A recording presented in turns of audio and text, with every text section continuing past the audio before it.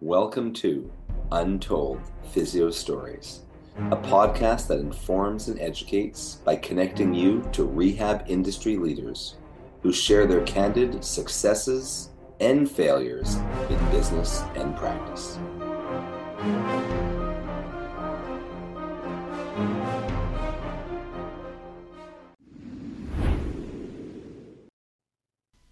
Welcome back to another episode of Untold Physio Stories. I'm one of your co-hosts, Jason Shane, with my co-host, Dr. E, Modern Manual Therapy and EdgeMobilitySystem.com. How's it going, Jason? It's going well. When's the last time we talked? Gosh, I feel like it was just recently. Urson likes to share behind-the-scenes info, and we'll share this here. Is one of the benefits and beauties of these short podcasts is you can listen to them in short commutes. That's one of the reasons why Urson came up with this idea originally, is you don't have to pause your podcast or refine a position depending upon what player you use. But also he and I are able to record, here's the secret, a few episodes in a row. I think other people might do that too, but they just aren't just transparent about it. No, we're quite transparent about it.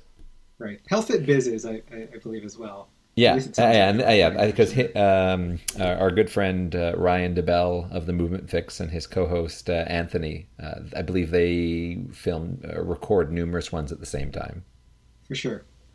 So you have another story for us. I do. This is a more recent one, not like our last episode aired in order, where I went back in time 18 years. But this is just over the course of the summer. As some of our podcast listeners and my blog readers might know, that I work regularly in a gymnastics facility where all my girls train. So one of the girls, and she was a younger girl, maybe around 11 or 12, the head coach came to me and just said, hey, I think she might be overtraining, and she's pointing to her right underneath her kneecap, and it just hurts, and she can barely walk on it. So I took a look at her, and I thought maybe it's tendinopathy. She was already resting for maybe at least a week. But in addition to 3 or 4 days a week of 8 hours of gymnastics, 1 week, and then the next week is 3 days of 4 hours. She was also doing dance camp on the short days. Nice. So she was, well, yeah. I mean, her parents work, her mom works, and she just has to drop her off all day. So I understand that, but she'd already been resting, and I was able to do a couple things with her. Resisted extension was painful, resisted flexion was not. I tried some tibial internal rotations. Nothing in general, if it was something that I could reset easily, could modulate it. Resisted isometrics kind of made it feel better, but sometimes how young kids are, they really can't quantify their pain, and they don't really know if something's better or not. So that was difficult as well. And I taped it, and I thought, hey, one of my guidelines, especially for the athletes, is if you can kind of work through it, especially after maybe 3 weeks of rest. So 3 weeks had gone by. She was somewhat better. She was walking without looking like she had a peg leg, because she just was not flexing her knee. Yeah. I just said, hey, let's just try to work through it. And the guideline is don't push it to beyond a 4 to 5 out of 10. And if you back off, it should always just kind of go down. So she was able to kind of go back, but it didn't really get better. And probably about 4 to 5 weeks had passed, and she had somewhat returned, and then she just slipped a little bit off a beam, and it was completely flared up again. But it never really got to any better than 50%. And after that, it just never improved at all. And I eventually got her on crutches. Oh my! And I just said, hey, complete non-weight bearing. Mm-hmm. So I said, if non-weight bearing for 2 weeks isn't going to help her, then she needs to see. I told the head coaches she needs to see her pediatrician. So head coach puts me in touch with mom. Her mom is very, just like the girl actually, not very terribly assertive, and she even told me herself, like, well, what if they just wanted to rest? What if they want PT? I was like, look, I already kind of seen her on and off almost weekly for about 3 or 4 weeks, and anything any other PT is going to do, I probably would have tried it already, whether it's rest or strengthening or manual therapy or taping or anything that I think is going to help. And especially when something's just irritated, rest should help. She had been non-weight bearing for a good couple weeks. So I said, you have to be assertive. You don't let the pediatrician just say, oh, why don't you try this? Why don't you try anti-inflammatories? Why don't you try resting? She said, okay. So 2 days later, she said, hey, I'm really happy you prepared me to deal with the pediatrician because she got an x-ray and she has Osgood-Schlatters.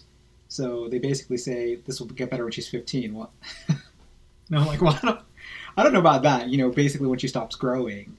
Yeah.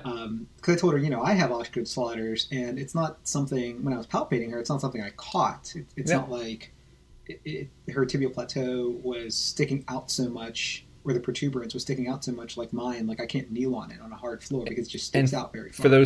For our general listeners who don't know what Osgood-Schlatters is, it's if you look at your kneecap and you go a bit below it, you have kind of a little bump there, and that's on your shin bone known as the tibia. And what can happen is that as a child grows, the quadricep muscle, which comes down and attaches there, can tug on it and literally cause more bone growth there and irritation. Is that how you would describe it as well, Urson? Yeah, that's a good description. And I've heard it in other ways described as some sort of fracture or not a fracture, but you know what I'm talking about. Microtrauma? Yeah, but I think the way you describe it is better. Just like, it's basically like Wolff's Law. If you pull on something, you press on something enough, the tissues will adapt to it over a period of time. And, what I told her mom is that I don't think that it's going to be when she stops growing, because I had this and it was pretty painful for a good maybe a couple months, and then it just stopped hurting, but yet the bump's still there. Has it calmed down on her? I haven't seen her in a while. I took, the last couple of weeks of summer off, and I think she just wasn't at camp anymore. Like, she probably just stopped going to gymnastics. And I made sure, because of the other girl, I was like, hey, does she like gymnastics? Her mom's like, yeah, she always insists on going, even though she just does crafts there and just does stretches, like because she can't do anything else. I saw some interest. Oh, sorry, go ahead. Well, so she really enjoyed it, so it was almost like, well, maybe she shouldn't be there anyway, but I guess she had to be somewhere because her mom had to work. I saw an interesting research paper on Osgood-Schlatter a year or two ago. I think I must have shared it on my page, where what they found was there was a very high, like a clinically significant high percentage of, I believe it was young males they looked at, might have been young females too, who had a lack of dorsiflexion if they also had Osgood-Schlatters. And what the authors of the study, one of the things they hypothesized was that a lack of dorsiflexion meant an increased amount of knee flexion occurring. So the patients were basically using their knees more over their ankles. And as a treatment intervention, they worked on increasing ankle dorsiflexion to perhaps put less stress on the knee. Have you seen anything like that? I haven't seen that, and I didn't see it on her because it's one of the first things I check is ankle dorsiflexion when someone has knee pain, because I just think, this is going to be diagnosed as a patellofemoral syndrome, but really it's more of like a mobility problem in the ankle and the tibia. Yeah. So you would it's kind of like a stability problem in the knee, if I had to simplify it. So yeah, I mean, with her being so young, she really didn't have any deficits, and when I went back to the screen that I do at the beginning of all the athletes in the summer, she had passed most of the things, again, just being so young. Yeah. And it's not even that an 11-year-old can't have these issues. It's just also she was only a level 2. So usually I see more of these things adding up when you're more of like a level 4, 5, and 6 and beyond. I think you had talked about that. You and I have talked about that in conversation as well, is that you normally don't see a lot of these issues occurring until they get past even a certain age as well, and the volume really starts to pick up. I think that's what you've said. Right. I think the volume, eventually, they develop motor control issues, and they just develop potentially microtrauma and developing, even motor control asymmetries. But when they're that young, I don't typically expect asymmetries unless it's bony asymmetry, and something that is congenital, you're not going to improve anyway. So the takeaway from this is that?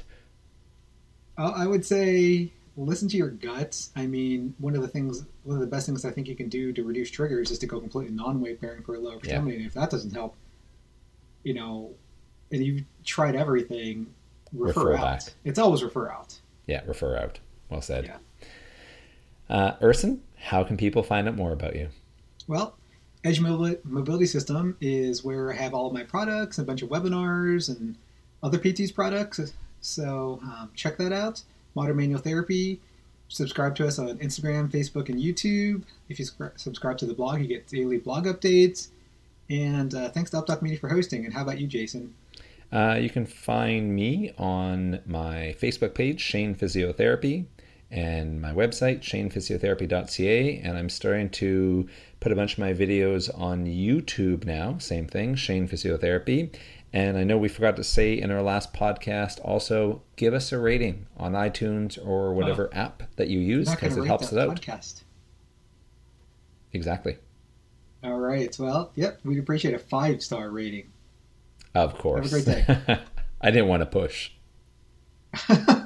Well, they get a 1-star rating. I wasn't going to say that either. 5 stars would be preferable.